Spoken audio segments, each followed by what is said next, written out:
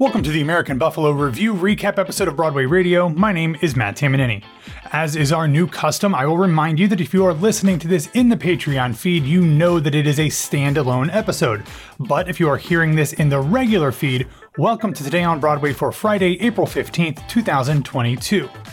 The 2022 Broadway revival of American Buffalo opened at the Circle in the Square Theater last night with major Hollywood star power bursting at the seams.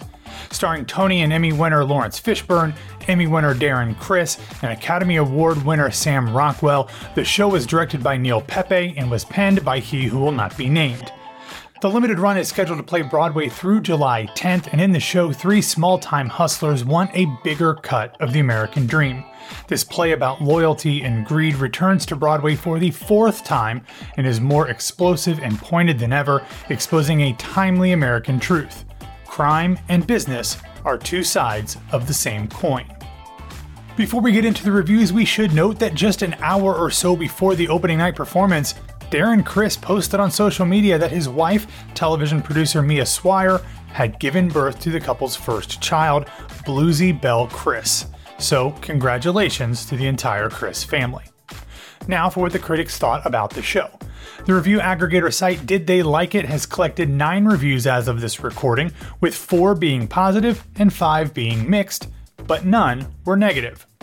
Starting with Jesse Green of the New York Times, who made the show a critic's pick, writing, quote, "In the electric revival that opened on Thursday at Circle in the Square, Teach is embodied with coiled and then terrifyingly uncoiled ferocity by Sam Rockwell, making a great occasion of a great role.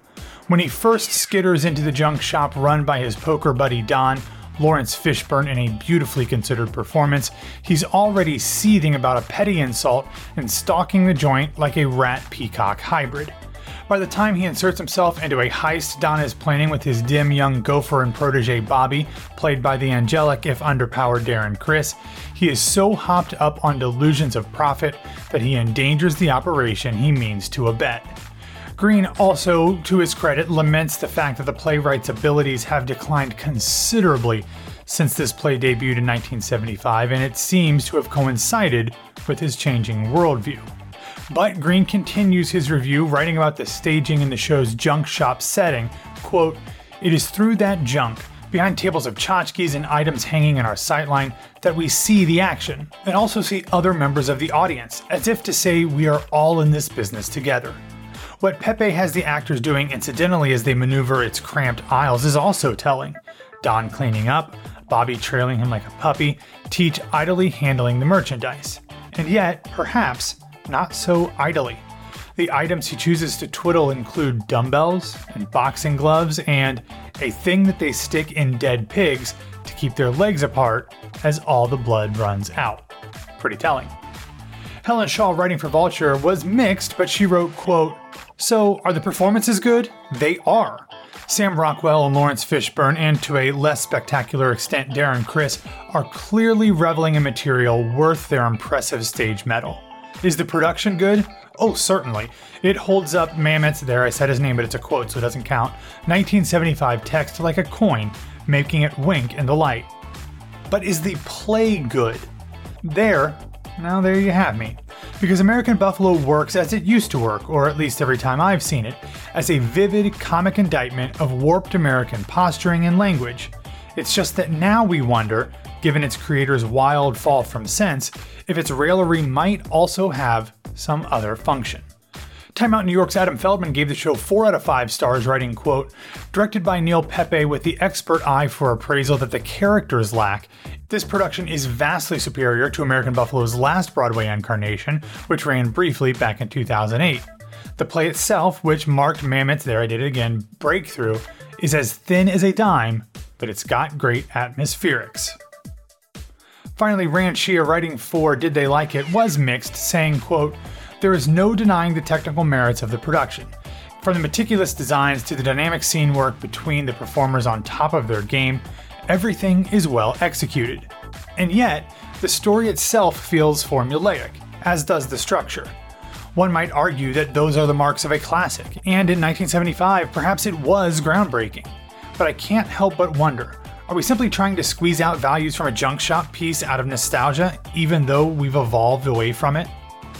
Interesting, but perhaps not surprising, most of the reviews raved about the performances and the direction, but we're quick to note that the piece by a not-so-well-loved playwright hasn't aged particularly well. Okay, that's all of the reviews that I'm going to go into today, but we will have links to the Did They Like It and Broadway World Roundups in the show notes. So if you are listening to this in Patreon, have a wonderful rest of your day, and don't forget to check the feed at 8 a.m. on Friday for a really special episode that I am tickled to be able to share with all of you. And if you are hearing this in the regular feed, I will turn it over to me from 6 hours ago with Ashley Steves for the rest of Today on Broadway. Welcome to Today on Broadway for Friday, April 15th. Not tax day, actually. So we'll get to that.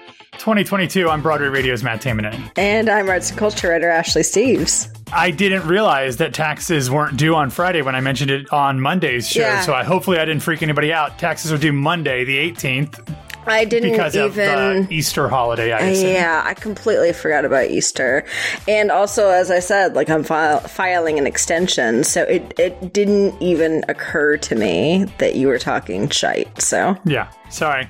I don't know. What else is new? Yeah, anyway, what else is new is since the last time I was on Today on Broadway, I've had 2 special episodes, keeping my streak up, hoping to go 5 for 5 on the weekdays with special episodes, and then a This Week in Theater on Saturday. On Wednesday afternoon, my interview with Paradise Square star AJ Shively was released. AJ, like me, is a Central Ohio native, so we got into all of that. Good. Then on Thursday, I talked with John Riddle, the current Raoul in Phantom of the Opera, who, like me, is an Ohio native. He's from Cleveland. I didn't know that. I didn't know that at first. Well, there were everywhere. I didn't know that. Yeah. John, and if you listen to our conversation, I started recording before I was actually going to do the episode. We were just chatting and he asked where I was from, and so we got into that. So I didn't even know. So it was not planned. But both of those episodes are in the podcast feed now, and I can tease exclusively here the episode coming out on Friday, also with the Central Ohio native. And I know this for a fact. Are you microchipped or something? No, but this one I know for a fact that he's a Central Ohio native, because I went to high school with him. Yeah, that's right. That one's fair. This one's fair. I've been teasing this all week. I am talking with current Broadway Harry Potter Steve Haggard, who I did multiple shows with in high school. So we talk about... Which ones? I think the first one would have been Scapino, written by Jim Dale, which is an adaptation of a Moliere play in which Steve actually played it's like an Italian thing where very much like Forum, where it's a slave trying to get his freedom. I was Scapino's owner. I was Octavius, I think my name was. So we did that. We did the complete works of William Shakespeare abridged together. We did Schoolhouse Rock live together. We did another like a noirish comedy, The Lady Cries Murder. This was in high school? Yeah. You did weird shows in high school. The complete works of William Shakespeare abridged in Schoolhouse Rock live. I feel like that. Those are a bit weird. I feel like maybe we just did really common ones. Maybe though. I mean, we did Little Abner, so I guess that's not that common. But yeah, my mom did Little Abner in high school. So. Everyone did Little Abner in high school, except apparently you, who did Moliere. Well, no. This was a Jim Dale modern thing. Whatever. Anyway. So those episodes will all be there because this is a holiday weekend. I said we will have an episode of This Week in Theater in the podcast feed on Saturday. I believe This Week on Broadway will also be coming out on Saturday. They're going to record early because of the holiday, so you will have lots of content if you're traveling to and fro for holiday celebrations. But let's get into the news today, Ashley, and we're going to start out of town with 2 stories coming to you with Broadway stars, but not on Broadway. The first one comes from the Muni in St. Louis, where they announced the principal casting for the final show of their 104th season, which throws me off a little bit. I don't know why you announced the final show casting, but this one will be Joseph and the Amazing Technicolor Dreamcoat, running from August 12th through the 18th. It will star Jessica Vosk as the narrator, Jason Gote as Joseph, Eric Jordan Young as Jacob / Potiphar / Guru, and Michael Kilgore as Pharaoh. Very nice on both.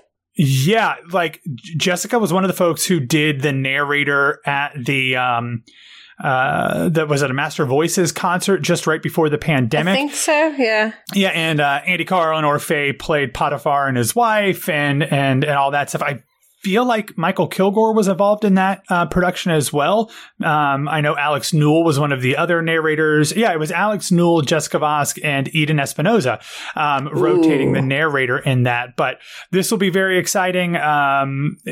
They've already announced the cast for their production of Chicago, which is the same cast that got shut down last summer. But they also have Camelot, Mary Poppins, Sweeney Todd, Legally Blonde, and The Color Purple coming up. I've already said I will be there for Legally Blonde, and casting will determine whether I'm also there for Sweeney Todd or The Color Purple. But we will have to wait and see on that. I'm going to have to make a trip. It's just kind of inevitable at this point. Obviously for Sweeney. It's just kind of inevitable. It's such a good season. And like I've talked about on the show, I have never been and I very much wanted to go. So this may finally be the season, number 104. 104 seasons. I mean, you almost went to season 10, or damn it, I screwed that joke up. I was going to make an old joke, but that's okay. Anyway. Good one. Yeah. All right, so let's go from St. Louis to Nashville to Music City as the upcoming world premiere musical May We All: a new country musical announced its principal casting. This is a show, if you remember, that it'll be a jukebox musical featuring songs from a whole host of country music stars, including Dolly Parton, Johnny Cash, Casey Musgraves, Keith Urban, Kenny Chesney, Little Big Town, Tim McGraw, Miranda Lambert, and many, many others as well. The show will star Bly Voth, Patsy Detroit, Ryan Link, Lauren Lolo Pritchard, who Grace and I just saw in the Spring Awakening reunion concert back in the fall. And the reason that I'm excited about this, the one and the only, the great and the good Heidi Blickenstaff, who I absolutely adore. Heidi Blickenstaff. Of course. This show will run at the Tennessee Performing Arts Center in Nashville from June 7th through July 17th. I'm interested about this. I don't, I think I think it was you and I who talked about this when this show was originally announced. I think the idea of having country music musicals is a really interesting one because of the nature of so much, especially of the classic songs, in country music that are story based. I think that makes sense. Totally. I also think that it gives reason for audiences who wouldn't normally come to musical theater to come to musical theater. So I'm interested to see how this will work. And I don't know most of these folks, but you throw Heidi Blickenstaff on something and I'm going to be interested. I also think it has a lot of potential as far as like a touring show if they wanted to, because you start thinking at like rural communities that are obviously going to enjoy country music more than the cities do, except for, the southern cities. But I think this is honestly, it's really exciting. You mentioned the fact that country music has a lot of story songs, which it does. I don't know that I would necessarily pick these people. Like I would want more Marty Robbins or something like that in here for that. But they also have to have newer people.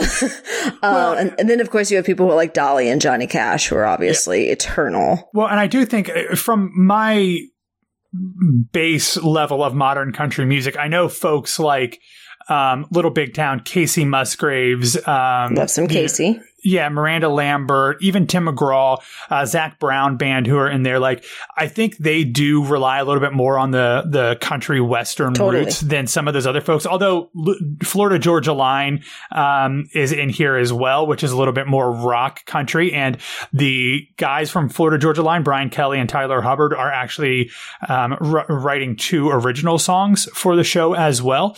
But, Brooks and Dunn are in there as well. And, so they're kind of like traditional old school country guys as well. So it'll be interesting. I also would not be surprised if some of the curation of this had to do politically as well, if I'm going to be honest.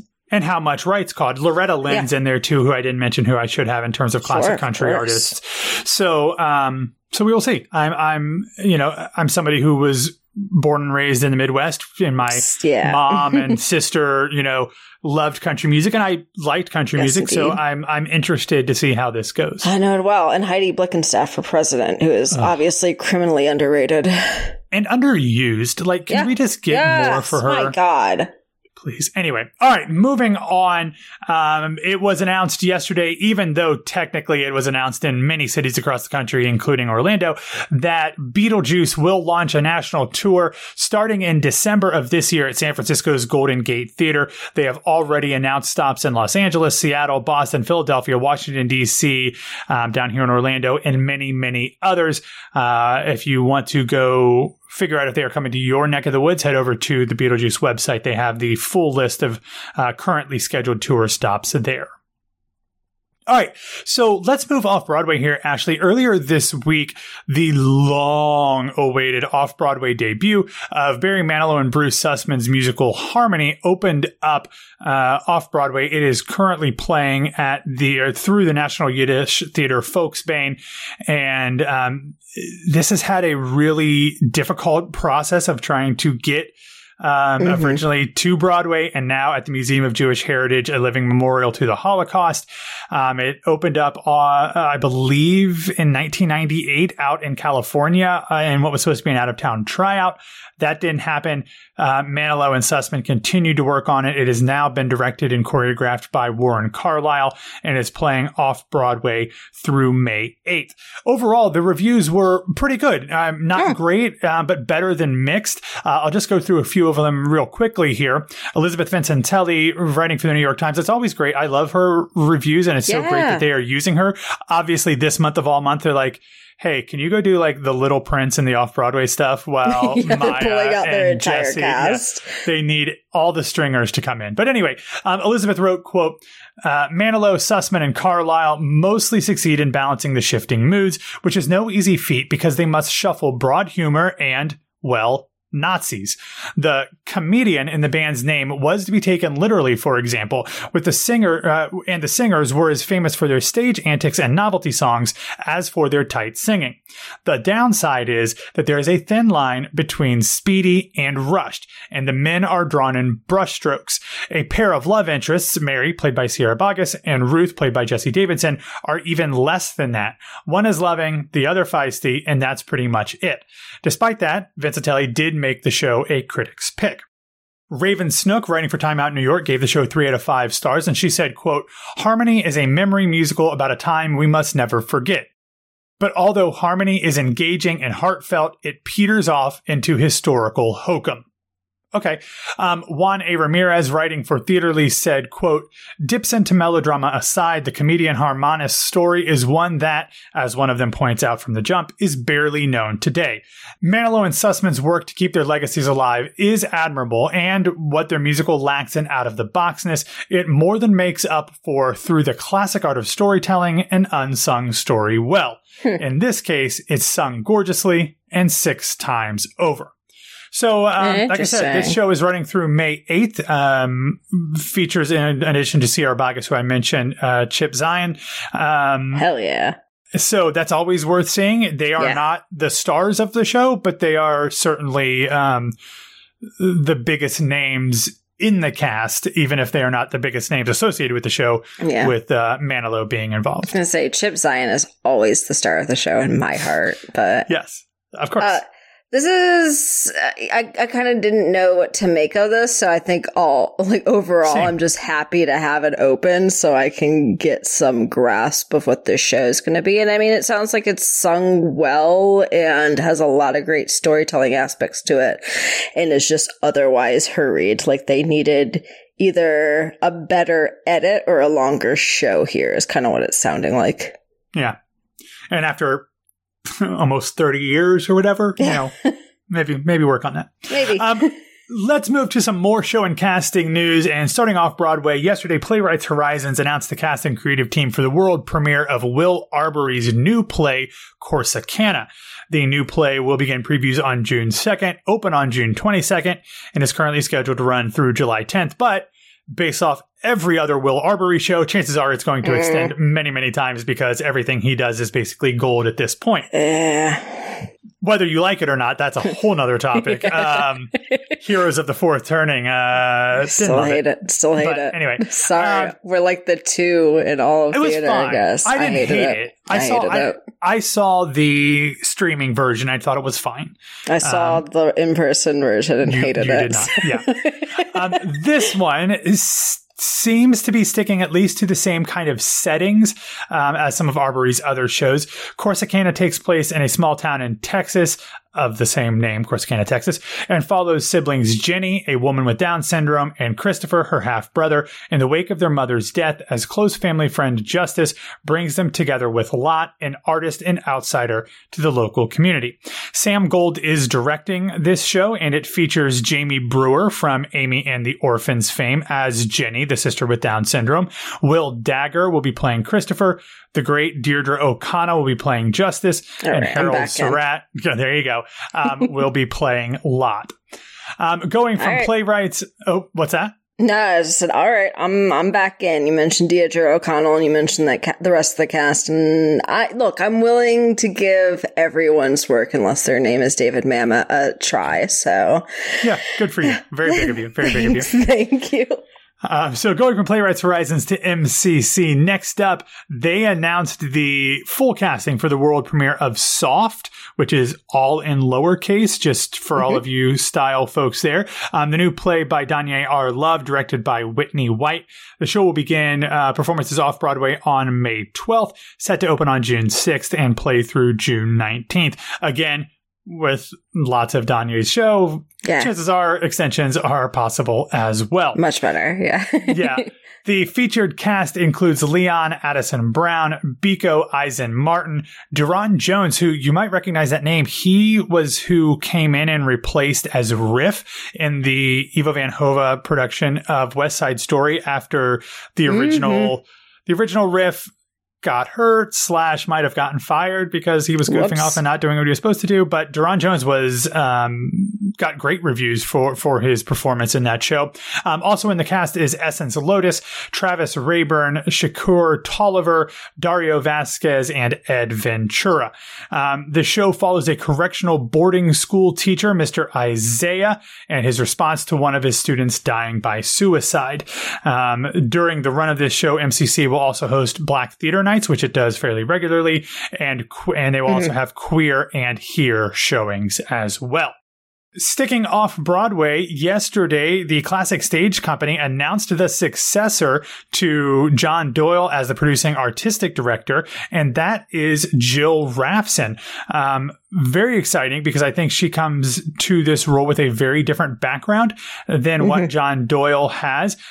Jill Rafson is currently a new play development leader at the Roundabout Theater Company, and this new role for her will begin on June 21st. She has been with Roundabout since 2005. Yeah, wow. And listen to some of the plays that she's helped develop for RTC. The Humans, Bad Jews, Usual Girls, and Stephen Levinson's If I Forget. She's also served as a dramaturg for the Eugene O'Neill National Playwriters Conference, the Playwrights Center, Fault Line, The Flea Theaters, The Mysteries, as well as working with Candace Bushnell, Zoe Sarnak, and Iris Rainier Darter. Pretty good. Yeah, so she's got a tremendous resume. I think she's worked with City Center and the League as well, too, if I remember correctly. Yes, she's worked with the Broadway League, City Center, as well as ART New York. She's a member of NYFA's Emerging Arts Leader Program and done a bunch of other stuff. So very, very exciting for this. And I appreciate John Doyle's, sensibilities, like artistic sensibilities in terms of what he's done at CSC. I've only seen a couple of shows there, but I think if you're going to be committed to doing classic shows, whatever the term classic means, they should have some sort of a different approach and not just try to recreate smaller versions of the original productions, which obviously we've seen him do with most of his shows on or off Broadway. So I'm sure based off of her track record, Jill will continue to do that. But I will be interested to see if they do stick to the programming, kind of ideas of doing classics and reimagining them, or because of her work with new stuff, if they will become an incubator for new projects as well. So I don't know. It'll be interesting. I don't know, especially, I mean, she's currently associate artistic director at Roundabout. So, I mean, the works that she's done lately has been like Trouble in Mind, Caroline or Change, Rose Tattoo, Important of Being Earnest. So she definitely has like the background of having brought these new shows or these old shows and bringing them into a new light. So I think, if I was to look at anyone's resume based on all that, I think she is absolutely the person for the job. And I'm very excited to see what she's going to do. Absolutely. All right. Are you sitting down? I am sitting down as per my job. Yes. So, here is quite possibly the biggest news that I know you have been waiting for months and years. Okay. On Thursday, TV Line reported that the CW TV show Riverdale will be returning to its annual musical episode. And this year, no, they are not doing a Sondheim show. Instead, they are taking on American Psycho, the musical, which is interesting because American Psycho, the musical, features a book by Roberto Aguirre Sacasa, who is the creator and executive producer of the TV show Riverdale. Yeah, he really Inception-y here. Yeah, he's also the person that they brought in to try to fix Spider-Man Turn Out the Lights, Spider-Man Turn Off the Dark. Turn Off the Dark, yeah. Whatever, what a horrible name. But Roberto Aguirre Sacasa is not only a playwright, he has also been well steeped in the comic book world for a long time, which is how he got involved with Riverdale. He wrote kind of like an Archie After Dark comic. I think it was actually Archie After Dark comic Archie, for a lot of years. Turn Off the Dark. Archie, yes.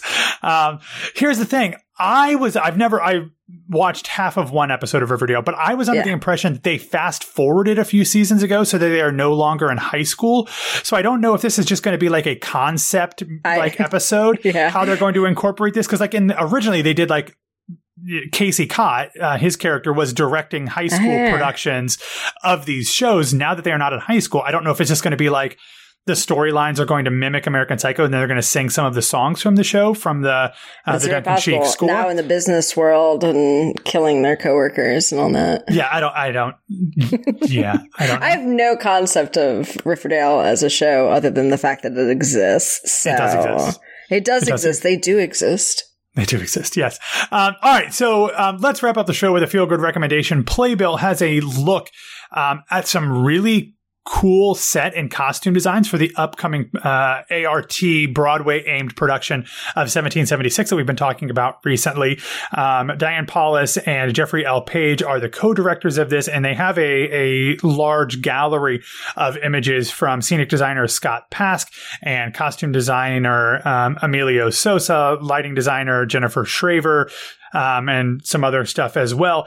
But it's really cool. It looks like they are taking on a fairly modern approach to this, which is not new for 1776. I think when they did it at Encores, was it Encores a couple years ago with Santino Fontana? They were all in like modern suits and stuff. So that's not new completely, but it looks less like, oh, this is a modern thing where everybody's, it's all women and non-binary folks and trans actors as well. But it's not like, oh, this is just like what they would be wearing if they were currently those people. It looks like it's a little bit more funky, maybe a little bit more earthy, like wood slatted stage floor. So I don't know. It looks like there might be a little bit of a unique look at this show, which I'm all for. I've said I love 1776, so I'm excited for this. Yeah, I feel like you can do pretty much anything with this show at this point, and it will still stand up well because it's that great of a show. Oh, yeah, absolutely. So do with it whatever you please. Just don't hurt the book. Yeah, and don't you dare cut a second from the longest scene in musical theater history without music. There is a 30-minute scene where they're in between songs. Yeah. Which has always been fascinating to me. And as far as I know, it still maintains the fact that it is the longest scene in a musical without music. So, fun fact for you to end the show. There you go. All right, everybody. That's all that we have for today. Thank you for listening to Today on Broadway. Follow us on Facebook, Twitter, and Instagram at Broadway Radio. And you can find me on Twitter and Instagram at BWWMatt. Ashley, where can people find you? You can find me on Twitter and Instagram at No This Is Ashley. Don't forget another special episode with me and my high school co-star Steve Haggard in the feed later today. We will also have This Week in Theater and This Week on Broadway coming up on Saturday. For my part of This Week in Theater, I talked with somebody over at Equity about this crazy waitress tour thing. So some great insight on that in the episode coming up tomorrow. Have a great weekend, everybody, and we'll be back to talk to you on Monday.